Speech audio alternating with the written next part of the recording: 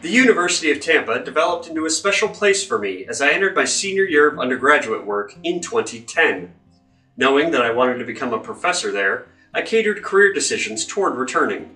I got my chance in 2018 to start as a part-time adjunct instructor. That was it. I was on my way. Over the next year, I applied to 4 full-time positions, interviewing for one, but ultimately wasn't selected.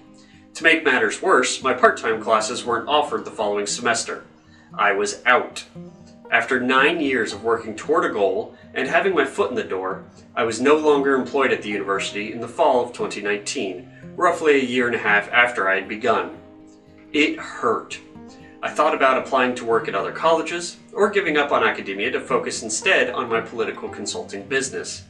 But I had put in too much work to abandon the plan at the first sign of adversity. The city of Inverness should not pursue the beach at Liberty Park for this same reason. The justification for the beach, and its $350,000 to $500,000 estimated price tag, is that the park remodel project has not produced the amount of interest from the public as expected. Those in favor of the beach argue, as this Chronicle editorial does, quote, "A city on a lake needs a beach. A beach would benefit area residents and downtown businesses," end quote. It goes on to compare the possibility to Rainbow River in Dunellen and the beachfront lake portion in Hernando. Let's look at this supporting evidence closer.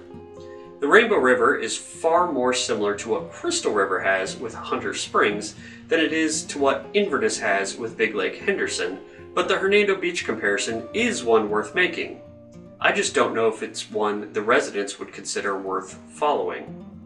Having no hard data with which to support my claim, I'm not going to disparage the Hernando Beach or discount the possibility it has been a community success, but I would challenge the Chronicle to also provide data as to why it has been before advocating that the residents of Inverness spend $500,000 to follow suit. Big Lake Henderson has a swimming area now off Wallace Brooks Park. It is marked on the map accompanying a Chronicle story with a bold white line to the left of the text denoting the park. The argument for the beach appears to be as much about attracting swimmers from land as it is about bringing boats in from the lake. The proposed beach moorings, in addition to being near Liberty Park, are also directly next to a multi-million-dollar tract of lakefront land for sale. Whoever buys the orange grove will likely develop it for future residents, and as we've seen in Homosassa this month, quality of life drops when boats congregate near homes. Neither the enormous price tag, the existing swimming location, nor the potential of government creating a Homosassa-type situation for future residents is the point of why the city shouldn't do it, though. The point is, it changes the use of the park before we've had a true chance to see if a plan that was 11 years in the making can work. Planning for the depot began around 2018, and the ribbon was cut in November of 2019. Just 18 months would be a short amount of time to evaluate the use of a $12 to $13 million project during normal circumstances. If you consider the effect of COVID during nearly the entire time it's been open, the city's consideration to change the use of this project is unthinkable. Most of the council has been elected for the whole time this project has been planned, and many were raised in the city. They know what Liberty Park can be with more time, and deep down, they know what it won't be with the addition of the beach.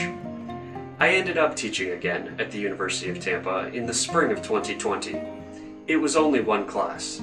It was slow, it was painful, but it was something. That something led to another opportunity, and I have been a full-time professor there for the last year. Attempting to spend your way out of adversity may feel better than enduring it, but the city has come so far.